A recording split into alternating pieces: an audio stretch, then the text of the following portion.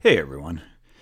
Before we get to the episode, I'd like to remind everyone to live by the golden rule we were taught as children.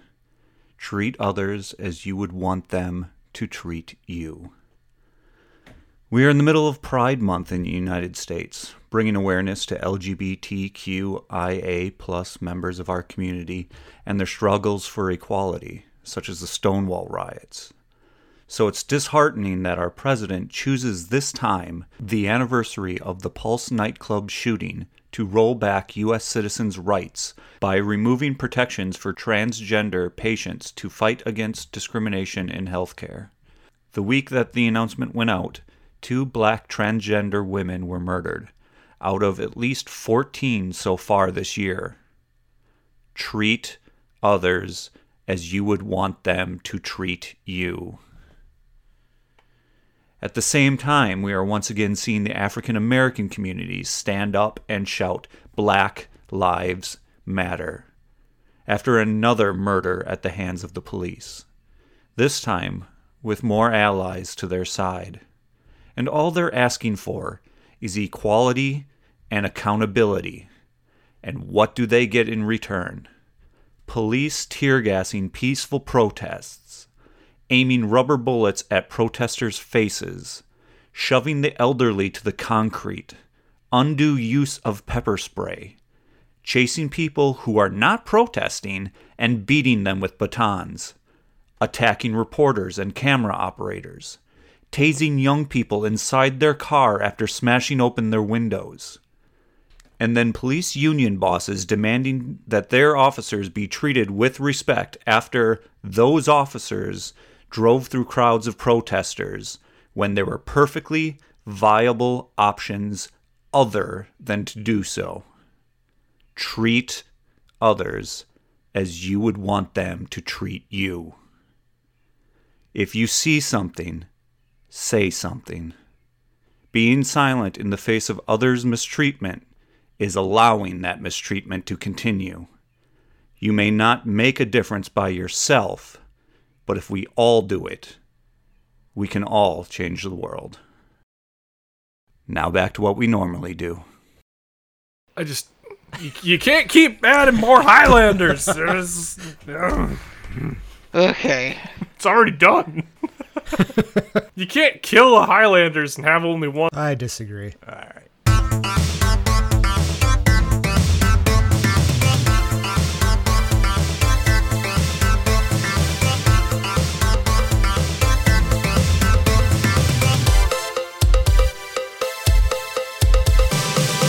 Hey, I'm Joe. I'm Ken. I'm Andrew. And I'm Dan. We are the Rewinders podcast, rewinding and rebooting movies to see if they hold up.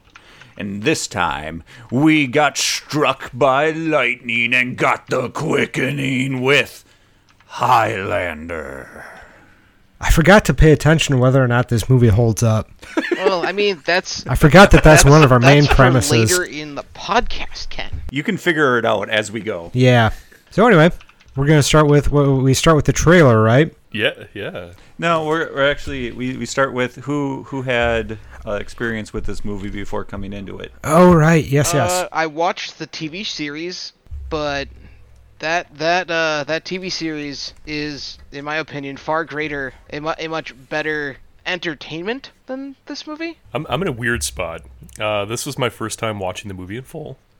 I always thought the TV series looked stupid, and I always changed it when it was on, but I had friends who were rabid about it. Ooh, so this is one that none of us have prior experience. No, I had friends who were obsessed, but I never got around to watching it. Yeah, I'm in the same boat. Had a bunch of friends who really, really enjoyed it, or enjoyed the Highlander series, but I have never myself seen this movie prior to yesterday afternoon. I'm the same way. I had people who liked it. I knew of its existence, and I thought it was corny, so I never watched it. Pretty much the same here, except I do listen to a few podcasts. One of them reviewed the Highlander 2, The Quickening, and that one I was able to I was able to see that for free on one of those services that I have. So it wasn't free, but was it as bad? It was available to watch. Was it as bad as everyone says it was? I enjoyed the few times that I watched that movie. I watched it more than once.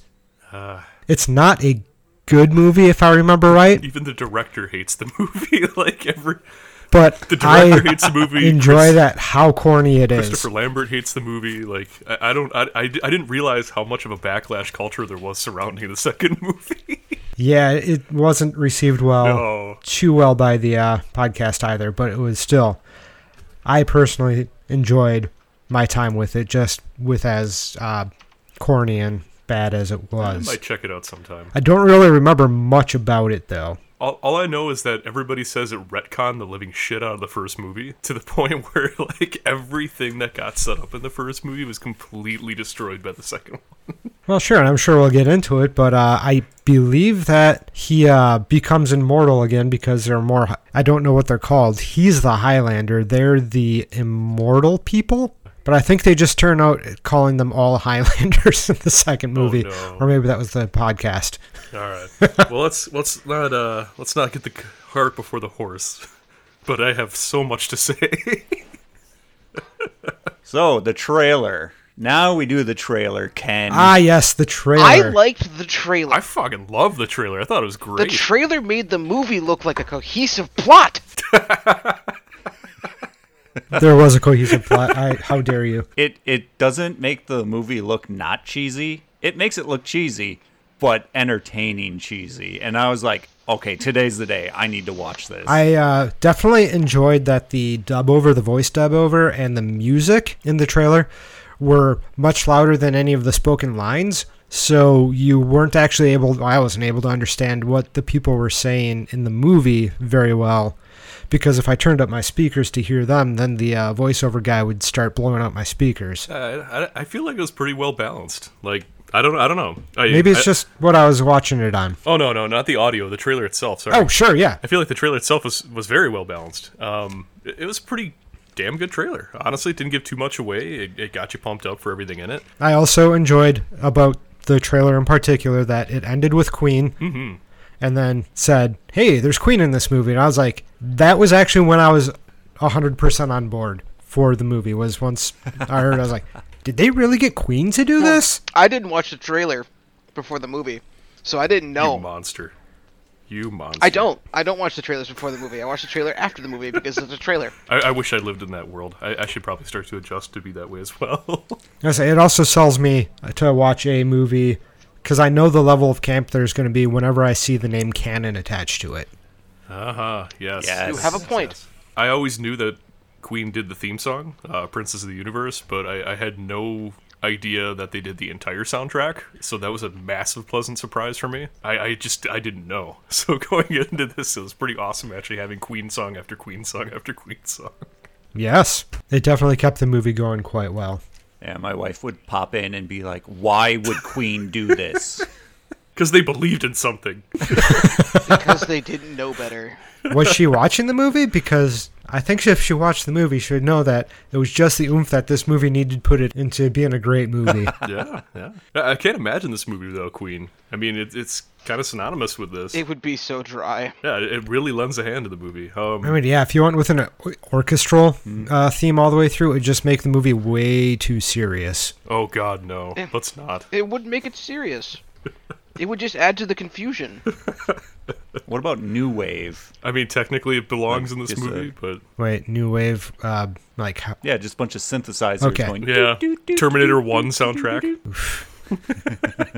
Hey, I like the Terminator 1 soundtrack. Hey, I do too. I'm just saying that this fits this movie better.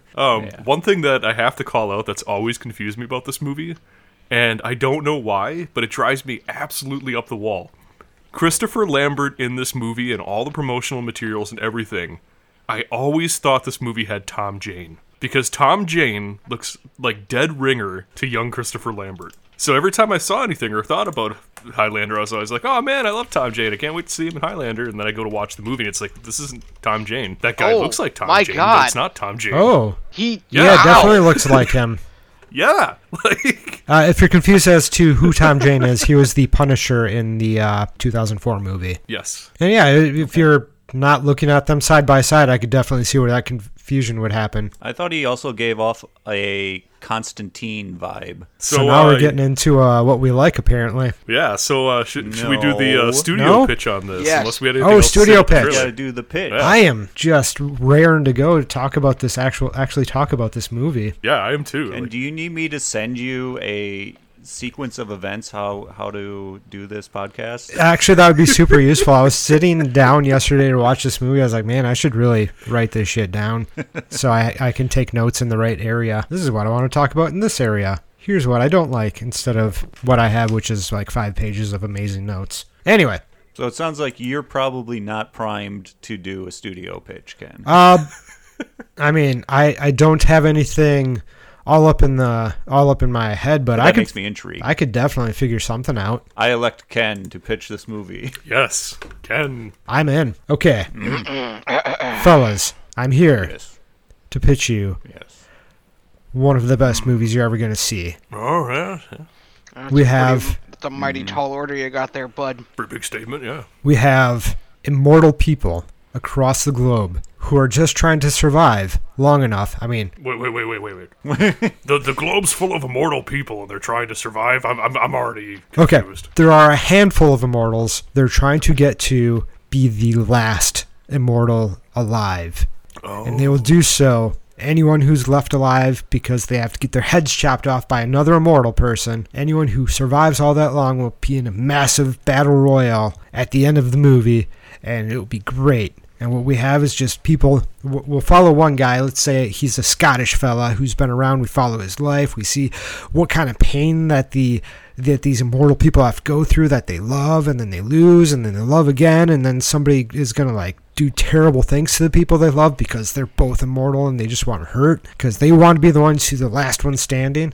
And but this one guy we really like. Actually, there's only going to be one guy that is a terrible person. But anyways, we got special effects. There's the quickening. There's a whole bunch of stuff that we can tie into this. And I think we should put it all in there. Okay. Who you think? This is kind of confusing. Yeah, it sounds kind of confusing. I'm who very you lost think right cast-wise? I mean, you said Scottish, right? Yeah. I mean, he's Scottish. The movie's called The Highlander. Maybe we need to have somebody Scottish, from the Highlands, we need to right? get Sean Connery. He can be our lead character.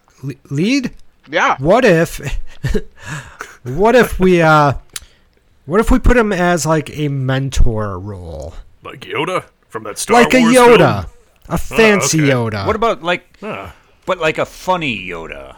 I thought Yoda was kind of fun. Yeah, I don't know. A funny fancy boy Yoda, but he's very capable. I seem to recall Yoda bonking that R2 droid on the head with a cane. That was pretty funny. But yeah, I can see that. We can have, we can have people bonking each other on the heads with canes, metal bars, whatever. Okay. I was thinking superstar Christopher Lambert. Who? Whoa. Superstar Christopher Lambert. Who? From Who? Greystroke the Legend.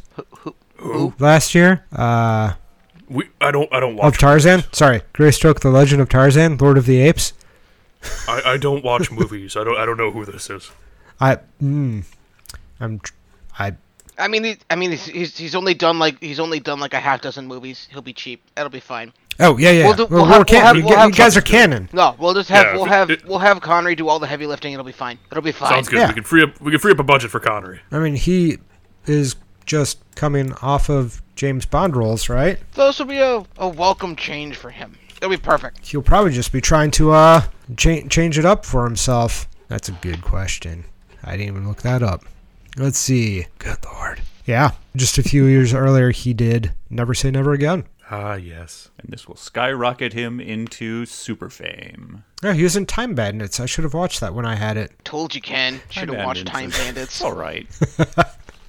Anyway, there we go. That's a pitch. That's a pitch. And the pitch comes off just like the movie does. Confusing as fuck. Totally disjointed. I love it. They open a lot of ends and they try to tie them all up, but some of them they drop the ball on, maybe some very important ones, but all in all, I feel like it was a pretty well-jointed movie. Katie and I watched this movie, like I said, last night. Let's not go into the stuff we don't like yet, guys. Oh, it's so hard. It's so hard. Let's go into the stuff we do like. Well, we already said Queen. Yes. And that's one of my likes. Bomb-ass track by Queen. Let's just get that out of the way right away. Yeah. Check. Queen. Now there's not much else left on my list. Oh, let me tell you. There's I love Clancy Brown. Go for it. Had they done the opening credits with the red text, just popping up red text of who's all in this stupid movie, it's not a stupid movie, and it would have been like some bagpipe, lofty bullshit over the top of it, it would have not set me up to enjoy this movie. Instead, they start with Queen. So that's why you hate Braveheart. I haven't seen Braveheart. Oh, God. I dislike Braveheart because I used to go to a church, and they like to play one of the Braveheart scenes over and over again for some reason because reasons. And it was a sex scene, wasn't it? Yes. Just on loop during service. Yeah, all right, this was during youth Sounds group, like if it'd you be a will. good church to go to. I was Even better. I was in a lot of church going young, and that really ruined a lot of things for me. Well, that would have made church actually enjoyable. So I have to throw this out there. I can't believe the amount of people who confuse that movie with this movie. I don't understand it. So many people who I talk confuse Braveheart. Yes. I don't understand why. What? Because It's the the two main Claymores. characters are Scottish. I have no idea. They confuse the two. There is a gentleman that's in both of them. Really? Yeah, he is like the older gentleman in the historical section. He kind of has the blondish, strawberry blonde hair and beard. He's in both Braveheart and this. Strawberry blonde. I don't remember beard. his name. James something. Vanderbeek? No. James Cosmo. Yep, James Cosmo. There we go. He's a burly guy. James Cosmo plays Angus MacLeod. Are you thinking of Christopher Malcolm? This is the wrong thing to get sidetracked on. Nope. Christopher Malcolm plays the Marine. Marine? Yeah, the dude with the Uzi. Marine biologist? No. Oh, the what The would be dude today's MAGA, the Vietnam vet who tries to shoot the giant that guy. Yeah, That he gets guy. his shit tossed by, what's his name? And somehow survives. Speaking of shit, did anybody notice John Polito in this movie? Nope. I don't know who that I saw is. his name on the That- credits, but I couldn't pick him That out. name and that face should sound and look very familiar. He was in a recent movie we just did a review on. He was Detective Walker. In this movie, yes. Yes. In The Crow, he was the shit on me right. shop owner. Yeah. Oh my God, you are correct. Anyway, there's no good reason to confuse those two No, movies. but so many people do for some reason. I don't understand it. I love Clancy Brown, and I'm so glad he's in this movie. Is it his best acting? No. But am I happy he was in it? Yes. Because he's Clancy Brown. Who was Clancy Brown? Oh, he's the bad guy? Yes. Yeah. Yes. You might remember him from such films as Starship Troopers. And what? Really? Starship Troopers. Haven't seen it. Shawshank Redemption. He's the asshole prison guard Cop. The one that Okay. the one that Dufresne helps him come up with a plan on how to wisely invest his money. So he brings him beers for his effort, everything. He's in a lot of Oh, stuff. dude, he was in. I didn't know that he was in Ragnarok too. Okay, fine. Yeah, he was in Ragnarok, but fine. Here's something you guys will know him in. He's fucking Mr. Krabs from SpongeBob. Apparently, He was also in The Mandalorian that is a surprise. and Flubber. That was a boring He was in movie. Flubber.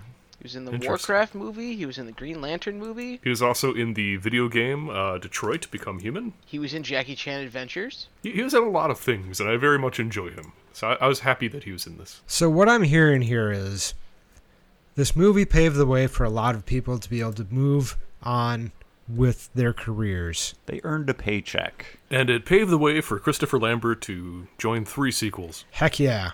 Man, was that Highlander 3 I watched? I guess there's 4 of them. There's one, I think, called Endgame from 2000 or something like that. I was looking into this last night. But nobody really cares after the second one because the second one shit all over the franchise and uprighted everything and made everybody lose interest. So I don't know. Because I was looking into this to get this out of the way. I was looking into this for the reboot portion, and I had no freaking clue how bad it was.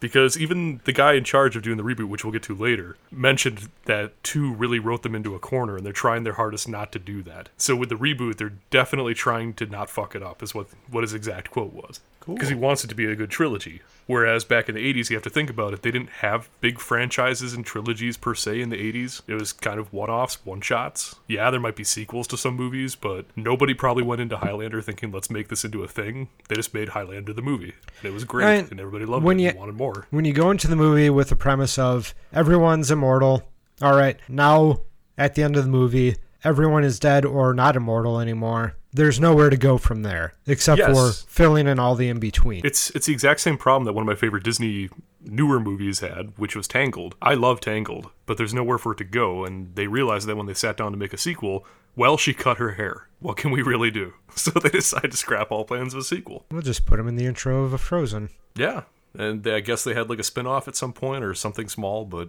yeah, there's not much you can do once you take the main core premise of your movie, add a nice little twisty cap at the end, tie it all off neatly. There's not much you can do to really bring it back. This is true. Without making it completely absurd, like Highlander 2, apparently. It's going to be hard not to talk about a movie nobody's seen. I know. It's good. We don't have to worry about it then.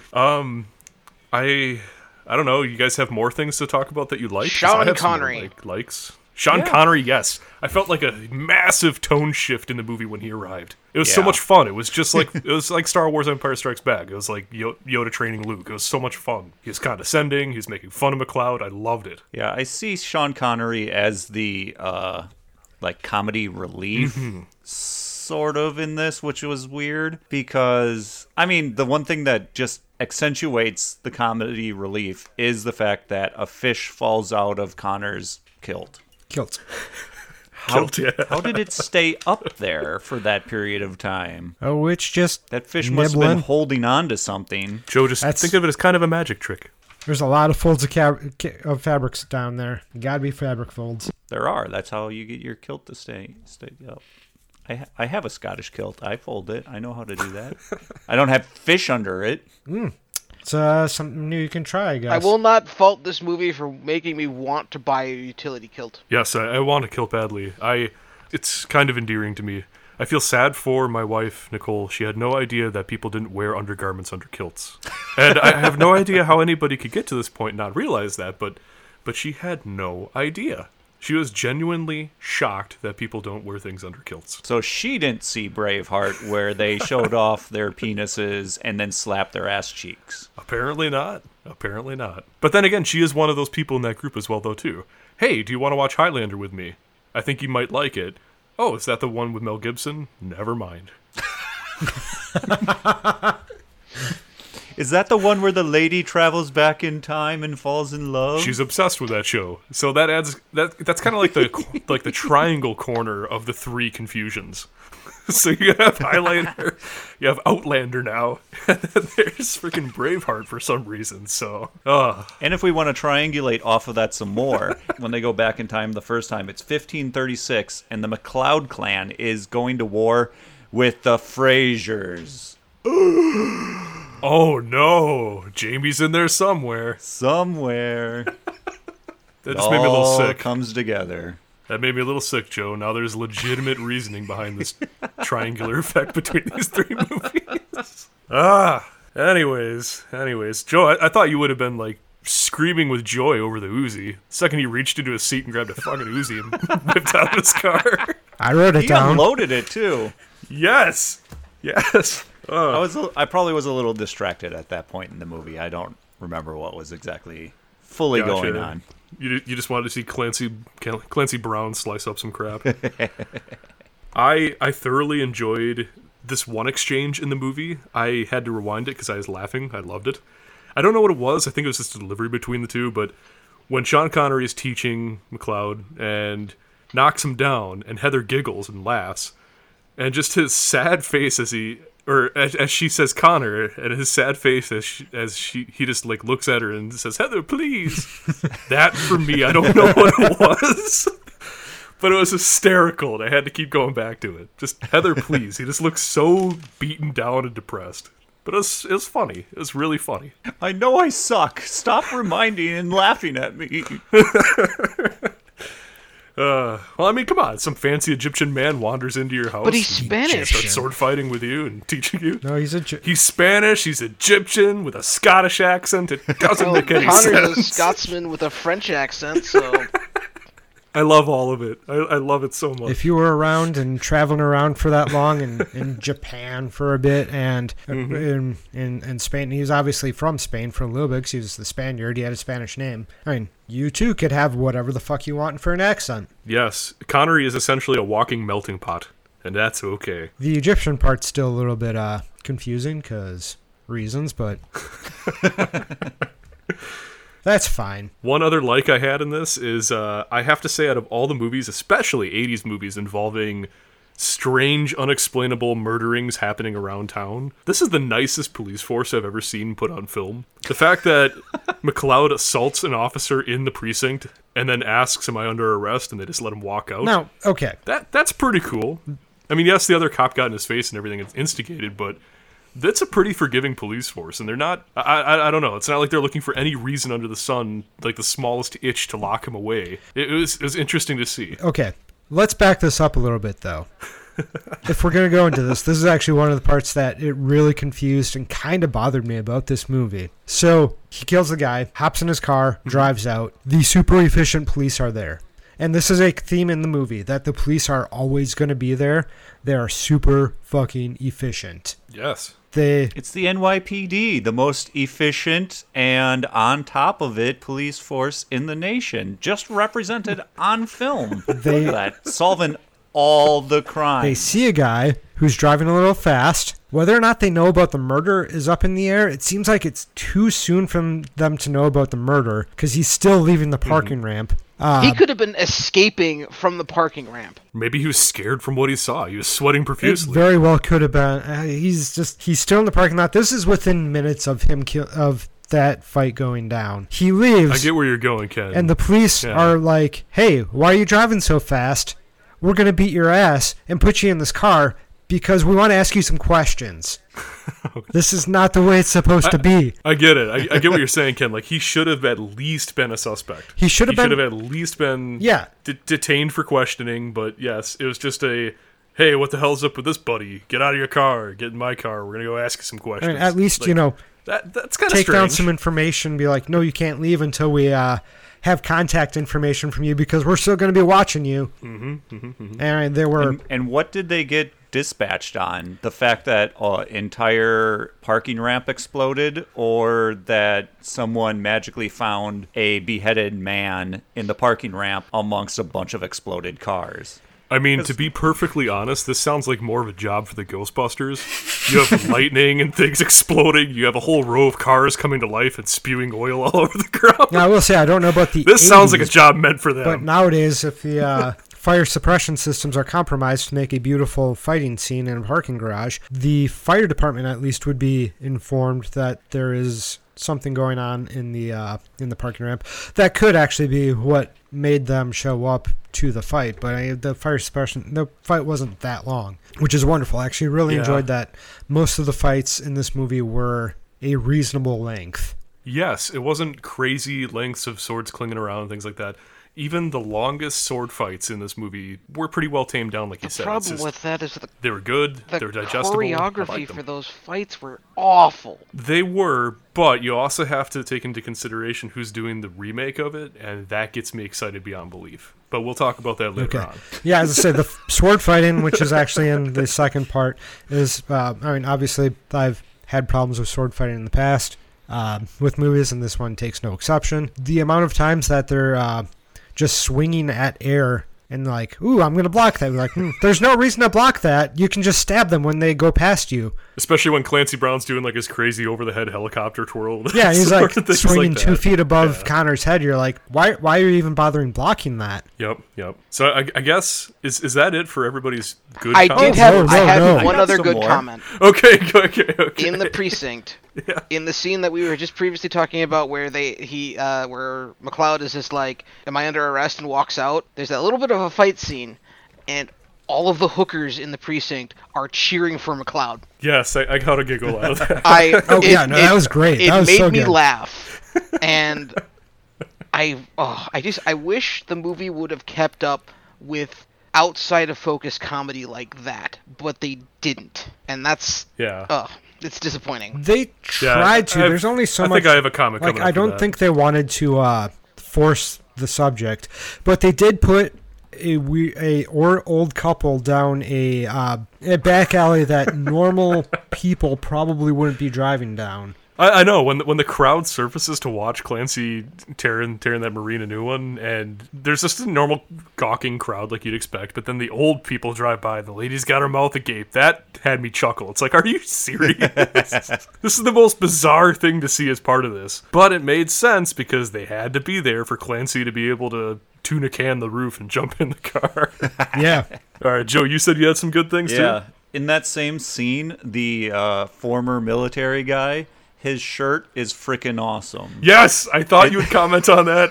Yes. It's red square kind of buildings in sights, and there's a missile coming down, and it says, "Hey, Moscow, up yours." Yeah. Yeah. I'm on board for that I want shirt. that shirt because it's so dumb. It's so dumb. It fits in this time period and that character perfectly. To just have I mean, come on. His passenger seat was just a bag full of guns. Yeah. He's driving around the city in a car at night with just a pile of guns on his passenger seat. Like, I guess he's trying to be a vigilante and just drive around town and protect people, but what the hell? He's trying to be the good guy with the gun. I mean, I've seen people with concealed guns do the same thing in movies and stuff like that, but I've never seen in a movie, like, a guy who's delusional to think he's the good guy driving around town in, let's say, a 70s sports car or muscle car with a passenger seat with a pile of semi-automatics. It's the funniest sight. I love that sight. That is incredibly funny. I do enjoy that he also decided that the sword fight, he could stop and decide who was the one who deserved to be shot. I mean, obviously there's only one person left after one person loses their head, but who knows how that entire sword fight started. He doesn't.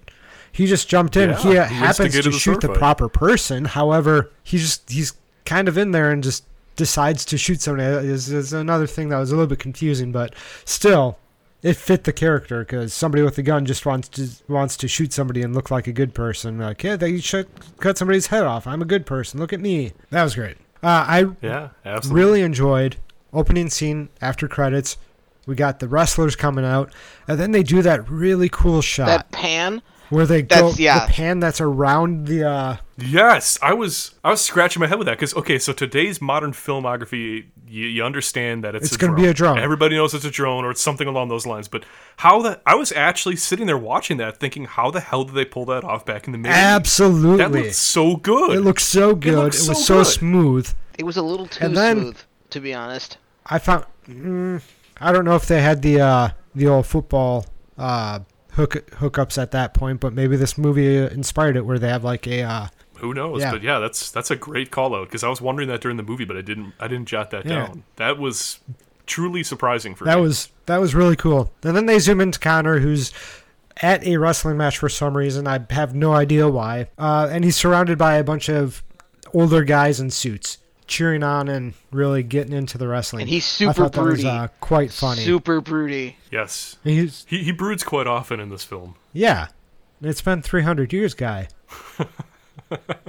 I also enjoyed the first person the first dead body going through the quickening. They included the electricity going around his head, which was removed from the body. Mm-hmm. That was a fun little thing I noticed. Yeah.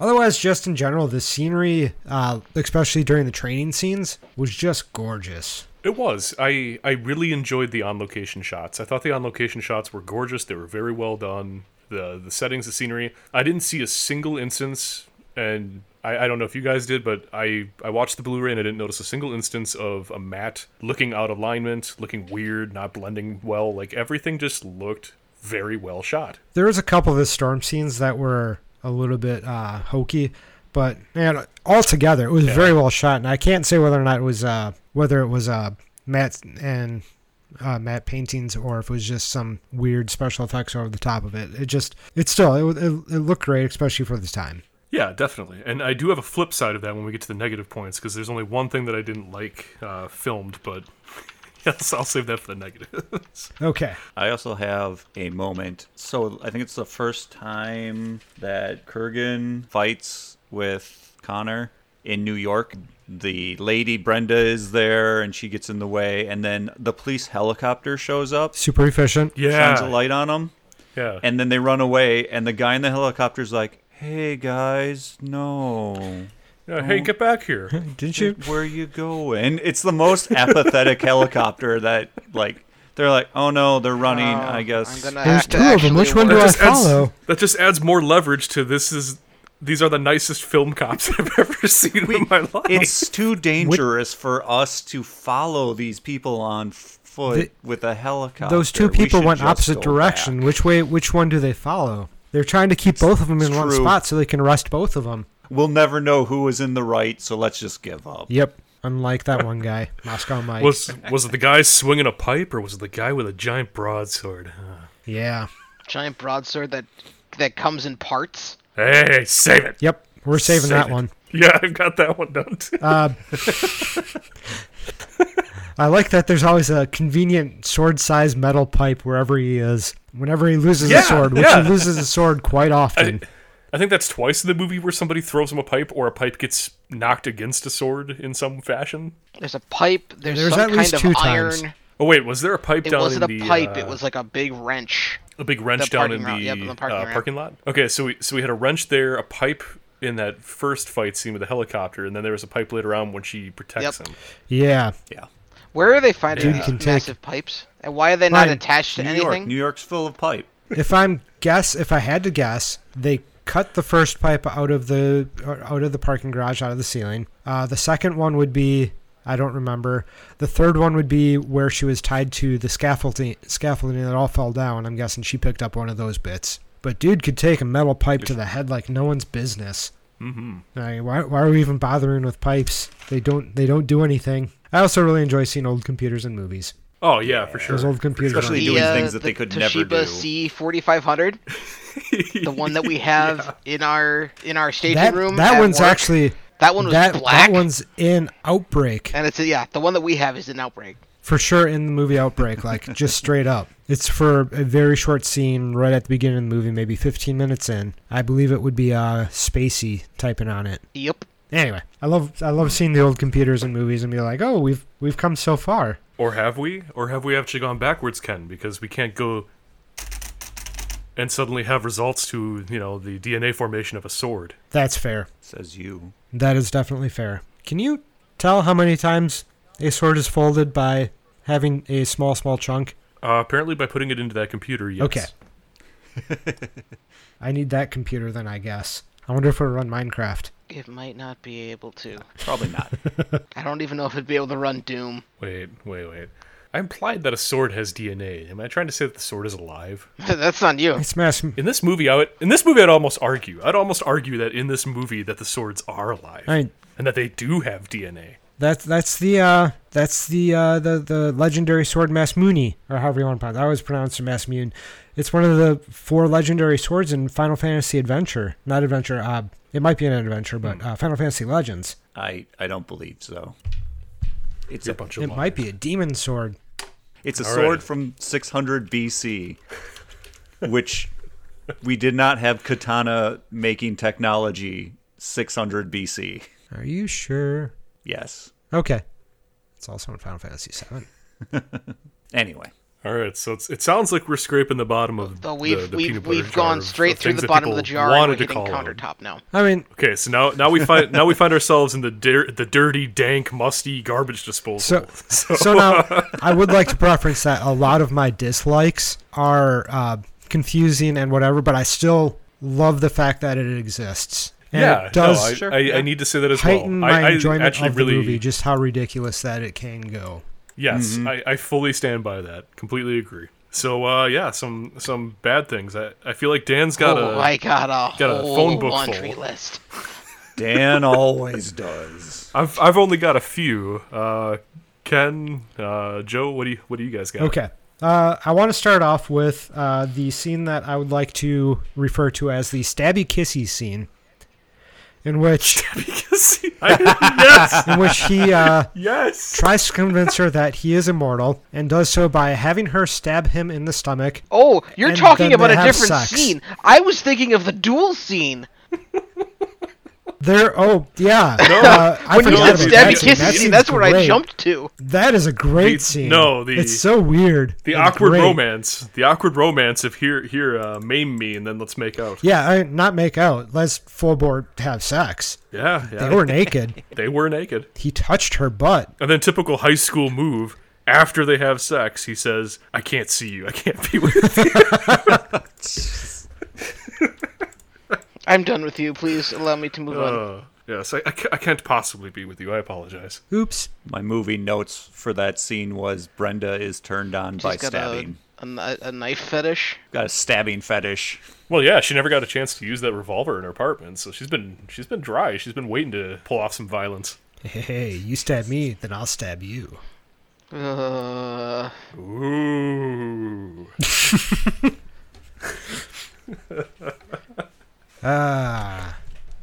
Inappropriate.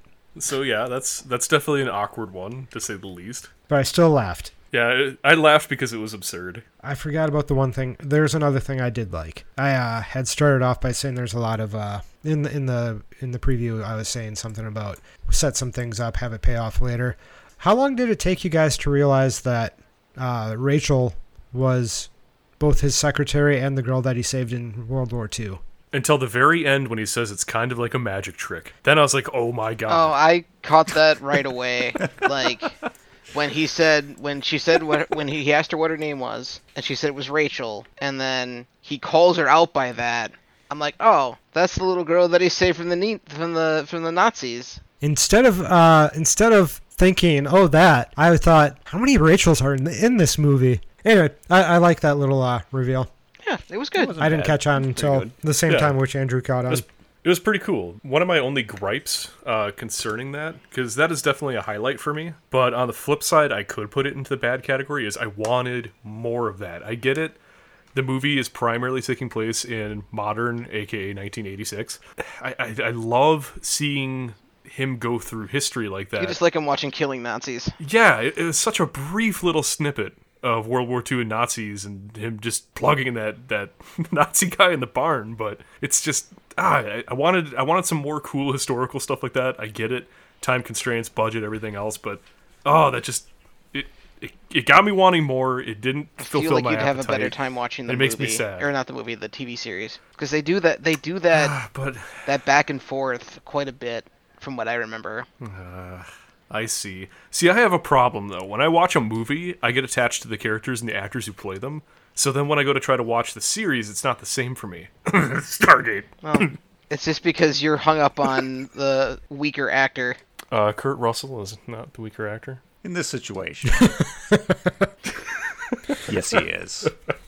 Yeah. No! I refuse to believe. At one point, I would like to see more of that back and forth. However, on another point, if they had more, they would just have to Wolverine it. And then I think it would kind of lose... Well, no, I actually really did enjoy that opening sequence for Wolverine. With the TV series, sometimes it wasn't just like a brief time spent in the past. Like, there were full episodes where they didn't do anything in the future. See, that'd be kind of cool. And maybe the movie did the right thing by just getting my appetite satiated enough to the point where I wanted more with that, because, I mean, if it's that big of a gripe for me to walk out of the movie wanting more of that specific section and scene in the movie, then yeah, cool. Yeah. They did their job, I guess. I mean, it means they didn't overdo it, which is great. And also, I mean, they hit the high points for his history. When he finds out he's a Highlander, and also he's a really shitty fighter, and then waits a couple of years, falls in love again, and then enters Sean Connery, who says, hey, waits a couple of years. You're a shitty fighter. It was like 6 years. Yeah. After his wife went crazy and joined in on the Bob rules. Like, instantly a switch got flipped. Burn him! So did you guys notice when they're leaving town for that big battle that the cross on top of the church was on fire? Yeah, what the hell? I was wondering about that. Like, is that some sort of tradition or something? I didn't look into it. I have no clue, but I just sat there looking like... I thought that was bizarre as hell. I mean, it's obviously something I don't know about, but for seeing that out of nowhere, it was confusing. Like, they seem like they're religious. Like, they got a guy with the cross in front. You guys focused on something totally different. I focused on the fact that that army was being led by like 5 to 8 geese. Geese? Yes. Oh, okay. I just looked it up, and yes, it is a cultural thing. In Scotland, the burning of a cross was a declaration of war. Aha! So people did, in fact, burn crosses before the KKK ruined it. That is so cool.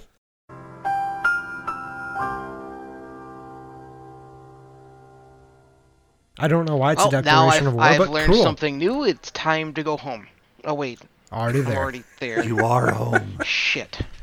And then on top of the geese leading the army, the geese then defect with Connor and live with him on his farm. Damn straight, because the animals were smart and knew what was up. Absolutely. Look at them. Yeah, I'd like to think so, Ken. I'd like to think animals are smarter than humans when it comes to this. Yeah, generally speaking.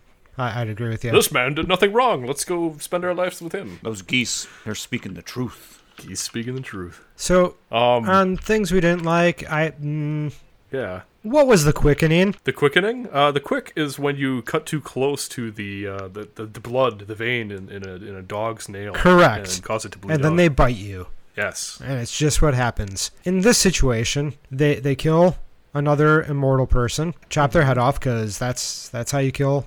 That's how you kill one of these fellas. And then they have a super orgasm. And then there's a light show. Super orgasm. Where they have a super orgasm. Yep. What's going on there? It's never explained. What is that? I'm assuming, and this is just me. I'm assuming. I'm assuming this that when they behead somebody, I would assume that they take on their powers. I would assume that they take like for everybody that you hack the head off of, you basically, like in a video game style, you take on their experience or whatever. Yeah. I'm assuming that's what's happening. So everybody who gets beheaded in the Highlander, they're just becoming that much stronger. So they're kind of almost essentially like leveling up as the person's dying. And I would 100% agree with you. That's actually where my head was going with it too. However, they didn't seem to get any better as they were killing people.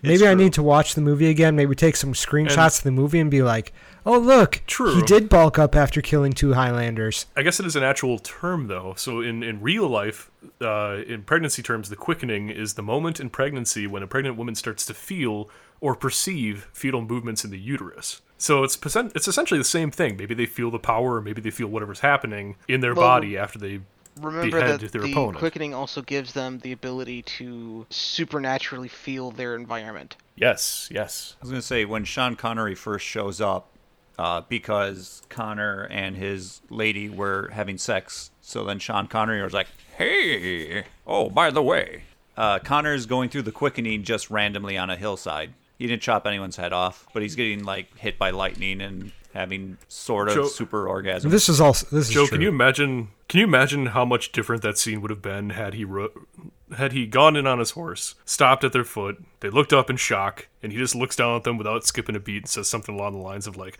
"Don't stop on my account." Please, that would have been great.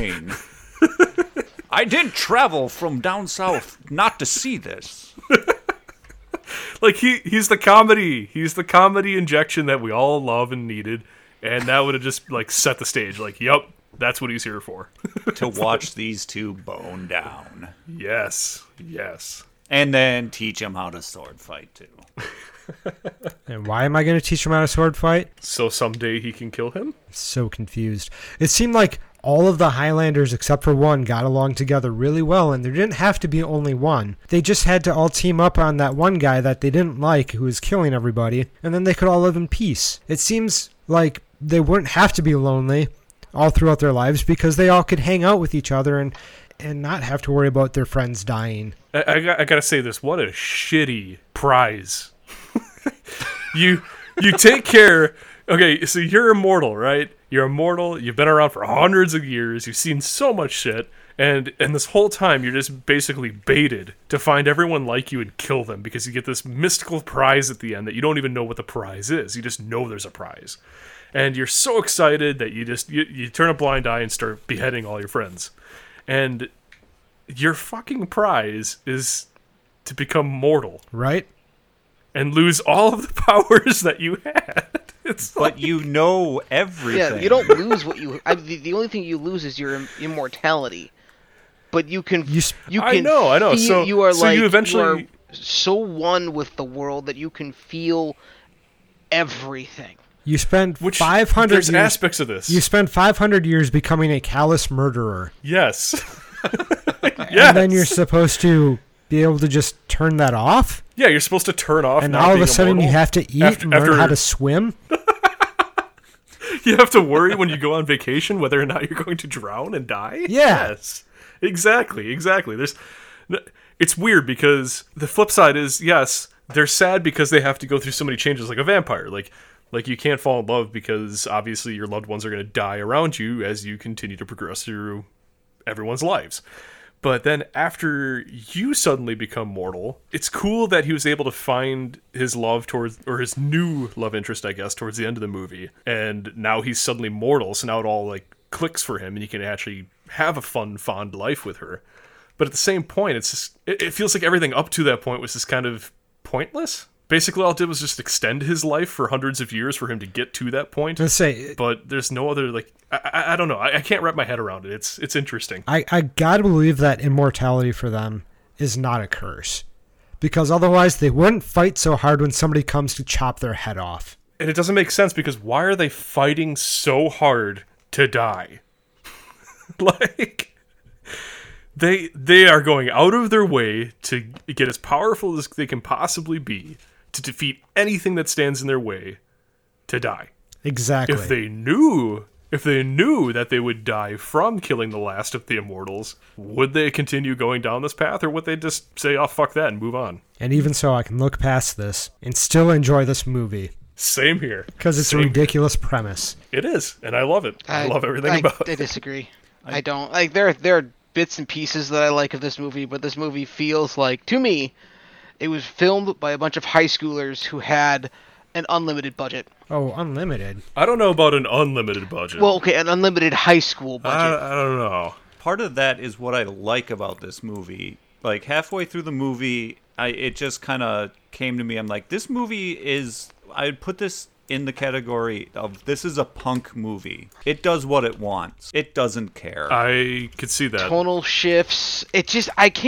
I couldn't enjoy it. They're going to try things that don't exactly make sense because they just want to try it. And some of the best movies happen because of that, because there isn't so much studio oversight and things like that. They just try a bunch of crap on film and see what sticks. I definitely appreciate it for that. If I had paid to see this, I would be upset. But Sean Connery. Yeah, Sean Connery. Sean Connery. So... Queen. That movie cost $18 million. 18 million, was it? I just calculated for 18 million. In 1986. That's mostly into Sean Connery's or pocket. 16 million. My apologies. 16 million. Which, adjusted for inflation, would be about 38 million. So, wow, that's still a pretty low-cost movie for these days. It's a lot of money. I'd be set if I had $38 million. But I don't know if I'd be able to make a movie on that. A good movie. So along with what's bad or not great with this movie were some of the effects. And I'm not saying like the lightning or whatever. The lightning was what it was, and I liked it because they didn't try to do something other than what it was. What was interesting was sometimes a simple fade from one shot to another shot made the movie go from looking like a film to looking like it was on Super VHS to back to what it was looking like on film. Yeah, at the very beginning, after Connor gets killed or stabbed. Yeah, and then there's another time where it zooms out and then it's his eye and it comes out of his eye. It looks like it's from broadcast TV from the 80s for a bit, and then it cuts back to film. That's bad, but I also put that in the category of punk filmmaking, saying, we don't care, we want to do these things. If we're going to make a dip in how the grain and everything, the colors look, whatever, that's fine. We want to do this. And I think on that aspect is cool, but if you're not into that kind of stuff, it just looks bad. Yeah, it is interesting. I definitely caught a bunch of that throughout the film. I don't know if I caught any of that. And a more simple thing that is not exactly great with this movie is Connor is a creepy dude in current day. Yes, he is. Always brooding in his trench coat. The way he talks to Brenda in this movie, for like 90% of the time, it's like, why is she not running away in total fear of this man? Right? Especially the scene in her apartment. Just, It's like, oh, this is how creepy people flirt. Aw. Hey, you gotta remember, this is the same decade that brought us 4 teenage turtles trashing a woman's apartment and ogling her in various stages of undress and showering and things like that. And also a robot escaping from a top-secret government facility watching a woman bathe and wondering why she's pink. There's so many things like that in this decade. Admiring her software. Her software, which doesn't make sense. It's hardware. Yeah. Teenage Mutant Ninja Turtles was 1990. Wrong decade. Still within 4 years. Called out.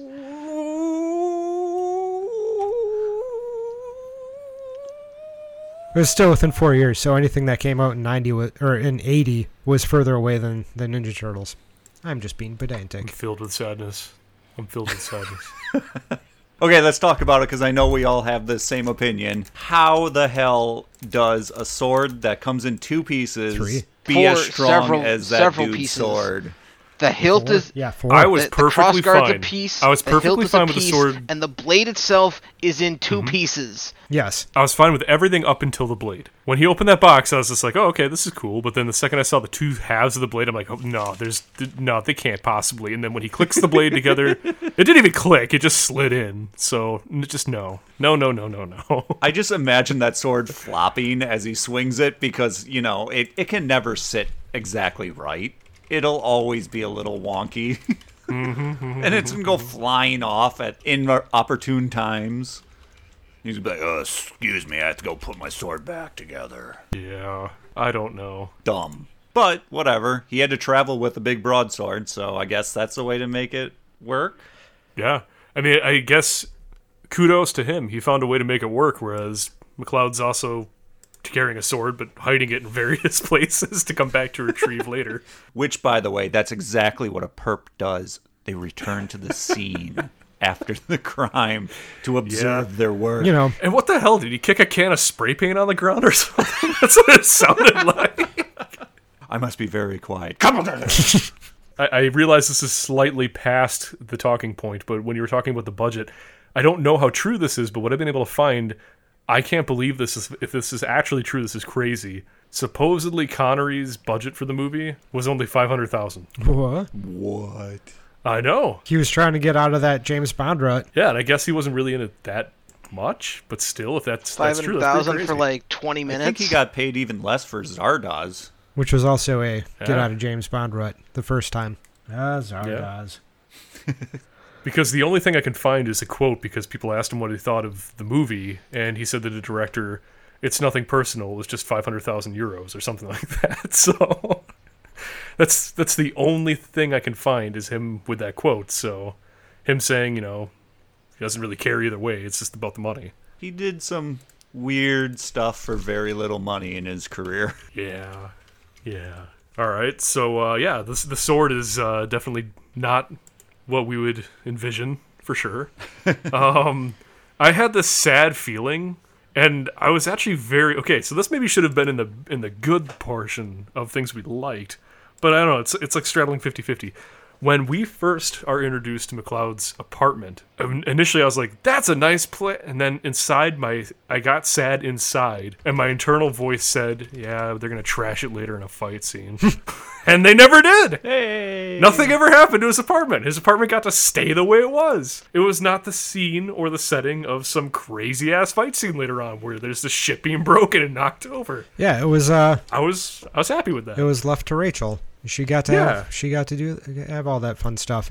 That's just all the junk of being around for years. He's got all these personal items. I thought that was kind of neat room that possibly could have been explored a little bit more, but they didn't. Whatever. Yeah, and any other movie that would have had something like that would have had it have been like he comes back and like it's trashed, and then he knows, okay, this guy's after me or something along those lines. But the fact that they didn't, it's kind of nice. It wasn't trite like other movies have treated that topic. The one cinematography thing that I had written down was the running over people when Clancy Brown is playing chicken and then starts driving. That was just damn bad. It was the director saying, turn around when I flash this flashlight at you.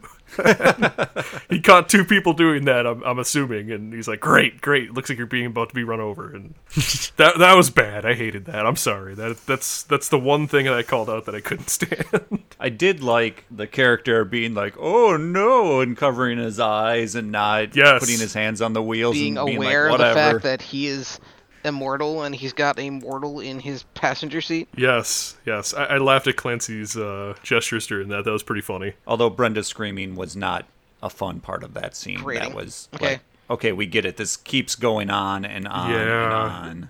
It's like... The fainting could have happened condensed, sooner. Yes, like maybe the first time they're about to hit a car. I don't know. That really segues into the major thing that I know we talked about briefly, but the only other thing I got on my list, and definitely segue into this, is comedy. There's so many moments in this movie where I can't tell if they're trying to intersplice comedy with what's going on, or if they're trying to interject a little bit of humor there, a little humor here, but some of it works, some of it doesn't. Again, this is kind of like a smattering of things that do work and don't work on film, but I don't know, the comedy's kind of all over the place. The entire movie's all over the place, really. That, yeah, but the comedy, I laughed at the fish, I laughed at him knocking him off the boat, I laughed at all that kind of stuff, but then there's other pieces where it's like the end scene where she puts the pipe up to Clancy Brown's sword, and you get that shot of Connor turn around really quick saying, "Thanks, what took you so long?" or something like that, but the way he delivered it was so awkward. Like, I don't know, there's comedy sprinkled into this movie, and it either falls flat, or it just makes you chuckle. And I don't know if I would have rather that been more comedy or been less comedy. I honestly don't know how I feel towards it. It's like it didn't know if it wanted to be like an adventure comedy or a darker pseudo-historical adventure. I think it really wanted to toe that line just because you don't want to be bringing your audience down a lot, so you interject some comedy in there and really make it a little bit more lighthearted just to keep everybody on board, because it's supposed to be a blockbuster adventure story, not... But it wasn't a blockbuster adventure story. It released with a rating of R. Like that... Canon! Canon style. And it was 2 hours long. Shave a half hour off this thing. We're going to cut a half hour off this thing, and they got all the history in there. And They could have trimmed maybe 20 minutes off of this. They might have been able to get rid of the whole arch line with the black fella. Get rid of it. Well, he didn't last but 2 scenes. Yeah, but the 2 scenes shows up, gives a little booze. Next scene, he dies. Yeah, that was like 15 minutes, maybe. I don't know. Oh, I apologize. I did forget to say something I liked about the movie. How about that music video style shot of when Clancy Brown's character bursts through the door to chase after Rachel through her apartment? That was cool. That was really cool. But that's all I have left to add to that side. Yeah. One of the things that started pulling me out of the movie, there's a character, Garfield. He's a police officer, so he's kind of tertiary, but he's in with the chief of police, whoever is the investigator, whoever. He's always kind of tagging along with him. And that guy says a lot of homophobic things, and there's no point to it other than, hey, this guy's, you shouldn't like him. Yeah. So he ends up having at least 3 homophobic slurs in the movie. Yeah, I completely forgot about that already. Like when he was insinuating that he was down there to get a blowjob in the parking lot. There was no point. There's no follow-up. There's nothing that makes that continuous story or pull story out of the situation. Blatant it's just stupidity. It's stupid. It is. It really and then is. there's 2 blatant racist comments in the movie too. One about joking about a Vietnamese person eating someone else's dog. Yeah, I heard that. And it's like, again, why are these even there? They don't have a point. They're not creating a universe. They're not creating a world that's more thorough. They're just making people look like asses. And there's ways that we can make people look like asses without having to perpetuate stereotypes and say just asinine shit about generalities of public. Yeah, but the job was to make you want to punch him, and I guess it succeeded. Yeah, but you don't have to go to those extremes. I get what you're saying. Yeah. Was it really necessary? Probably not. They could have easily moved that scene where Christopher Lambert walks out without him, without any of that stuff going on. It did make him look like a giant asshole, though. It just, to me, it didn't have a point.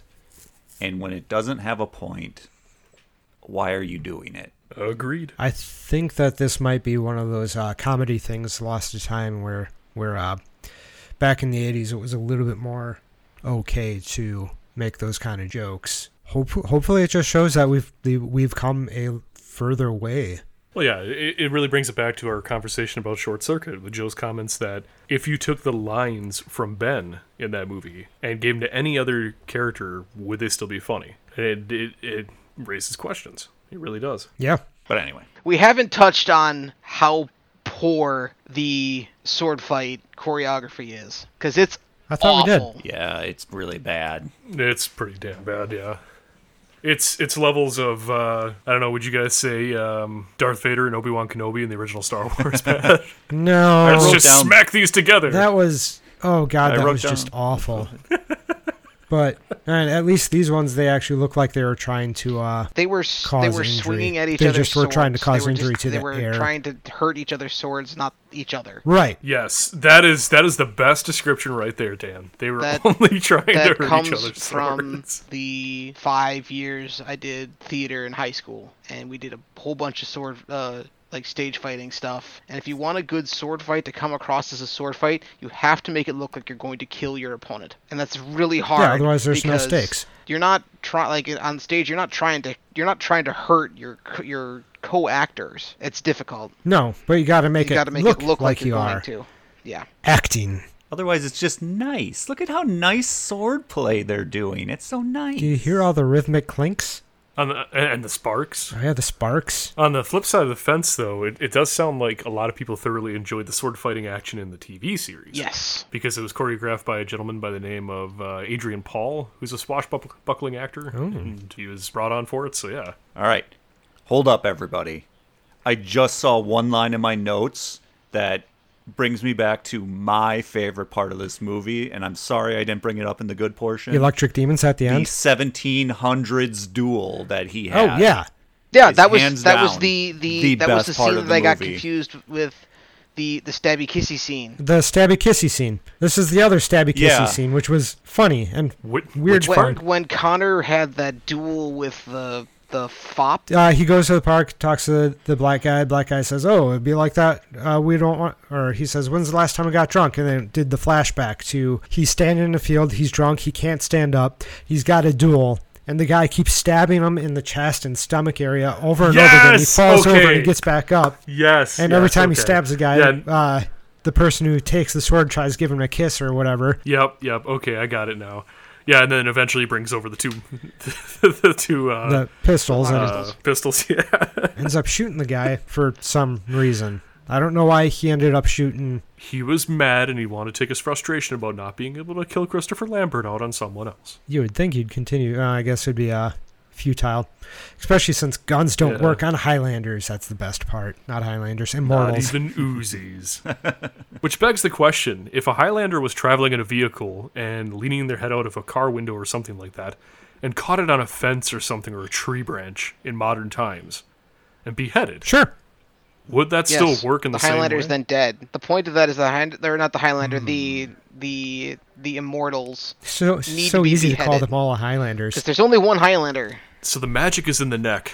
The magic is somehow tied to the connection between the brain and the rest of the body. Because we noticed that the throat doesn't seem to matter, considering, Clancy's throat is bobby pin. So are these guys zombies? They don't seem to want to eat each other. Well, they do eat each other, I guess, by killing each other. They absorb their essence and all that fun stuff. Maybe they're more like vampires. Yeah, it feels more like vampires. Yeah, they're probably... this is making a joke. Less sparkly. Well, we seriously corrected your joke, Ken. Son of a... Science backs up vampires more than zombies in this situation. We reviewed your joke, found the pieces we didn't like, and interjected what we would prefer. We interjected your joke with facts. It really ruins a good joke. Or a bad joke. Yeah, it does. So, yeah, more bad things.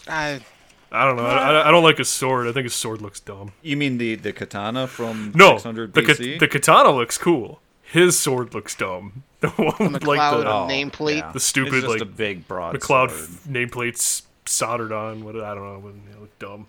Well, let's talk about this potential reboot. There's a lot that the reboot has to work with. Yes, because it is a super interesting concept, but it's like the guy in charge of helming the reboot said.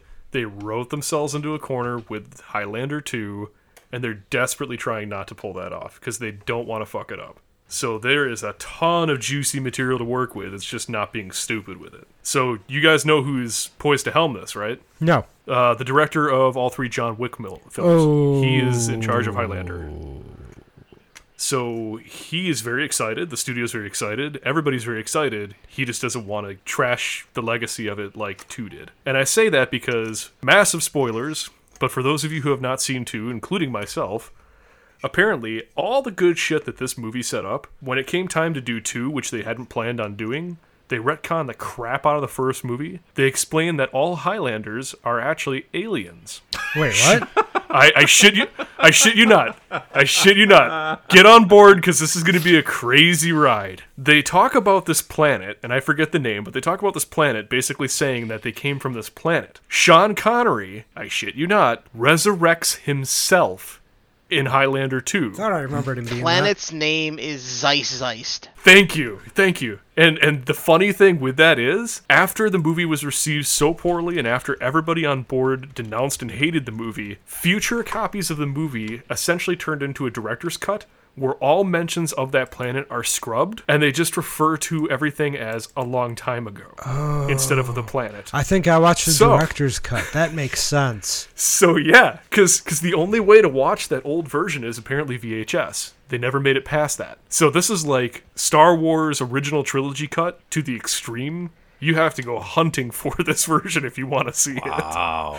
So yeah, they didn't know what to do. They wanted Sean Connery back, so they just had him resurrect himself, because why not? Which, again, makes the whole premise completely moot if he can just resurrect himself all willy-nilly. And then on top of that, having all of the Highlanders be immortals because they're aliens? What the actual hell? That completely cheapens the entire training sequence montage from the first movie of everything Connery comes to explain to him about himself. Everything he explains about the quickening, the powers, and everything like that all gets shoved out the window because, oh no, dude, you're just an alien. And also, it doesn't make sense. Like, no! You're going to take... It doesn't! Just because they're aliens doesn't mean that they're immortals. Like... But they have midichlorians. Oh, no. Oh, no.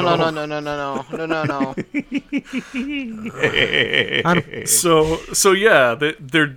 He's very much trying to avoid the pitfall that happened with that, because, I mean, you know it's bad when the director himself doesn't like the movie, Christopher Lambert doesn't like the movie, everybody else.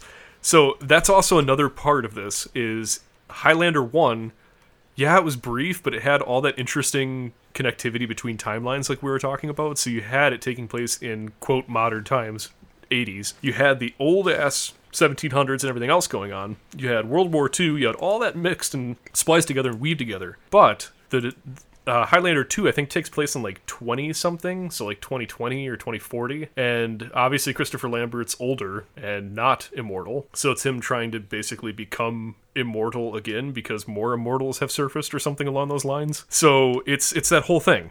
It's, how do we make another Tangled movie? Well, we can't because she cut her hair. She's no longer Rapunzel, as Rapunzel was the whole premise of this movie. Hey, how do we make another Highlander movie because all the mortals are dead? I don't know. More show up.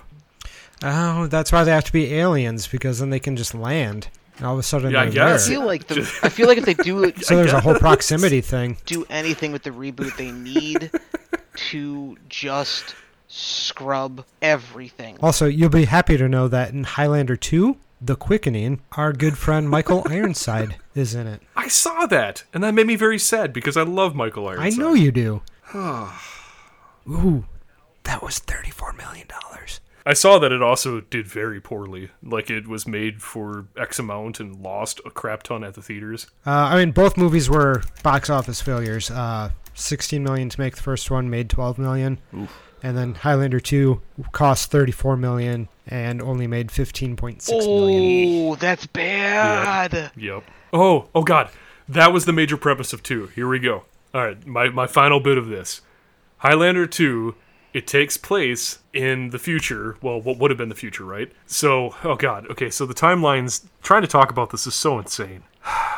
Okay, so in 2024, that's one timeline. There's also 1994, 1999, a couple other things, right?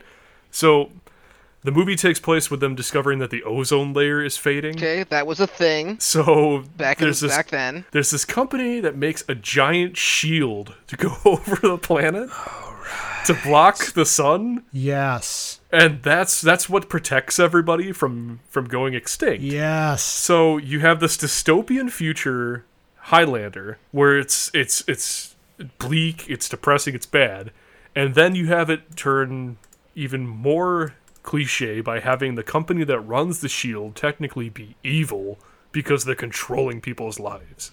Because they're the ones who control the Shield over the planet. Yeah. And then you put aliens in the mix, you shoehorn aliens in, and everything the thing is goes that down. company's bleeding the people dry. They're all their money and making them live like shit because it's dystopian. It has to be that way. Yeah. And then the thing is that at this point, the Shield isn't even necessary. Yes, that's what I was just reading. So in 1999, Connor McLeod is the supervisor of the team that makes the damn Shield. Yeah. So then later on in 2024, when he's old and frail, basically scientists discover that the ozone layer has in fact restored itself naturally, which the Shield isn't needed anymore, but the company that took over after the Shield was initially created they're aware of that, but they don't care, and they keep the Shield in place because they want to be able to control people. Yeah, they use the evil media to make people think that the ozone hole has gotten worse or something like that. Oh. Yeah. This is contender for me without even seeing the film, physically seeing the film. This is a contender just reading the synopsis for one of the worst damn movies I've ever heard about. It is fun.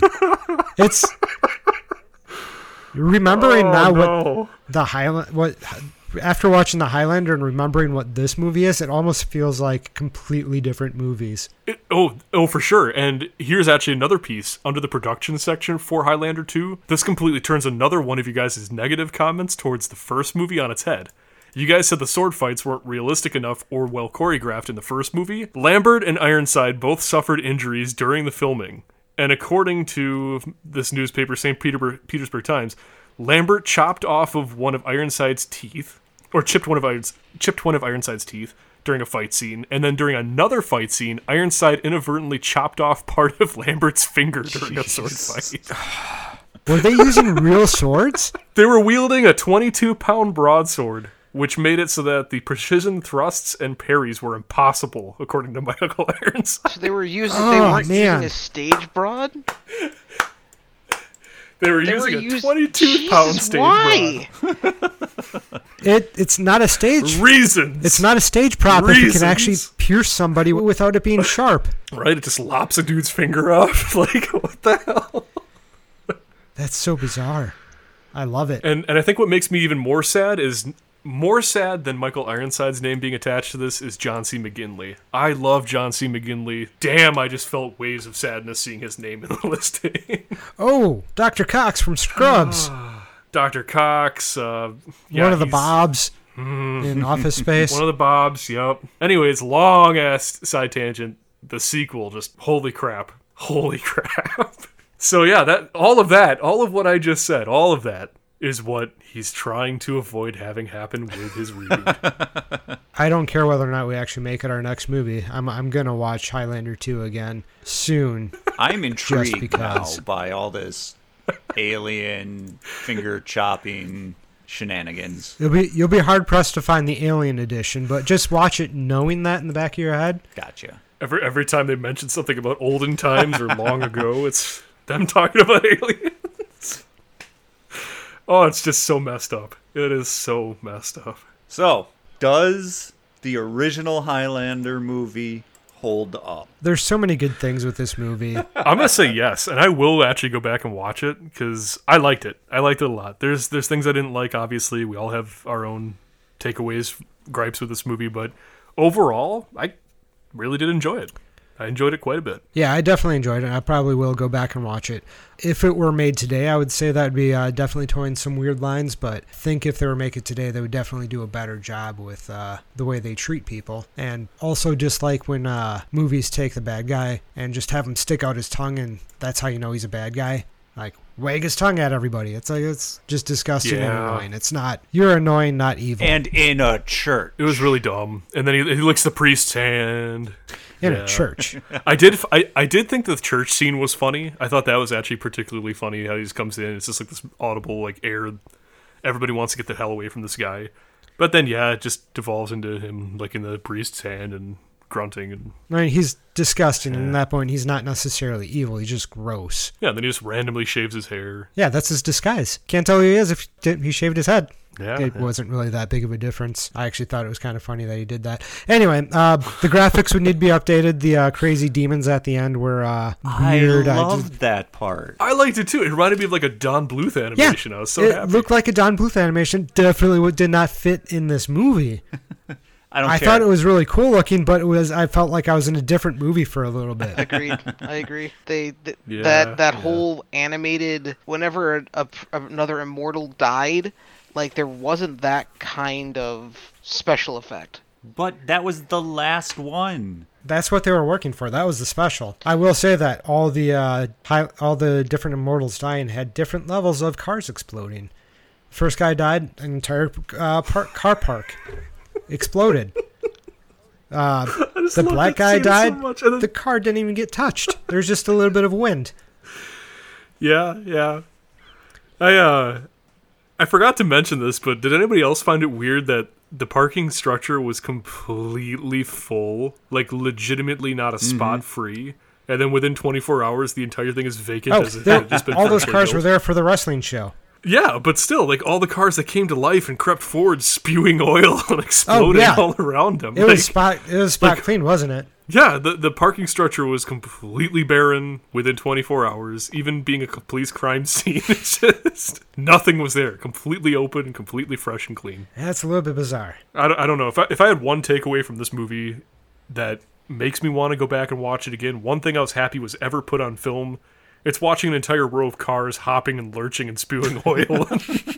Headlights shattered. I don't know what it is about it. I love that scene. Or a nice lob of a katana can cut somebody's head off and then go 2 inches into concrete, and somehow that concrete metal can find its way into the person's neck. Turns out it's not concrete metal, it's sword metal. Yeah, the sword's blade is perfectly fine. Yeah. Dan, I feel like you've been pretty quiet on your whether or not this holds up. I've already said how much I don't like this movie. There's nothing. This movie has broken me. I am just... You're a shell of a man. I was not enjoying the movie. I was not taking notes on things that I liked about the movie. Like, I was just watching it to get it over with, so I had talking points to have with you guys today. I will never go back and watch this movie, and if I do anything with the Highlander, I will go and find the TV series and enjoy the TV series like I did when I was little. So, it doesn't hold up for you? No, not at all. Aww. For me, I think it would hold up if it's being classified closer to like a midnight movie where you talk over it, you enjoy it for the silly parts, you somehow throw spoons or bread at certain points. I think that it's more prone to something like that than watching it seriously. I would not put this in the same vein as Rocky Horror. Absolutely not. Oh, no way. Yes, no. That's exactly what I was thinking when you said that, Joe. I thought that like the fan base could be like that. Like, oh, there's going to be a viewing of Highlander tonight. Everybody come down to the theater. That's an affront to... Well, Dan, they're both labeled as cult films on Wikipedia. They're basically the same. Cult film being loved versus... The Room has midnight showings. Cult film being loved versus cult film being hated. Anyway, so... that was us just being aliens all along with the Highlander. Rewound and rebooted. I wish I never would have brought it up. If you could comment, subscribe, that helps our YouTube algorithm. If you could share this episode with others, friends, enemies, loved ones, you know the drill, who also like movies from the 80s, it could help us do better with that algorithm. So come back again next time for us to rewind and reboot again! There can only be one, and it wasn't this movie. Maybe it's Highlander 2. Oh.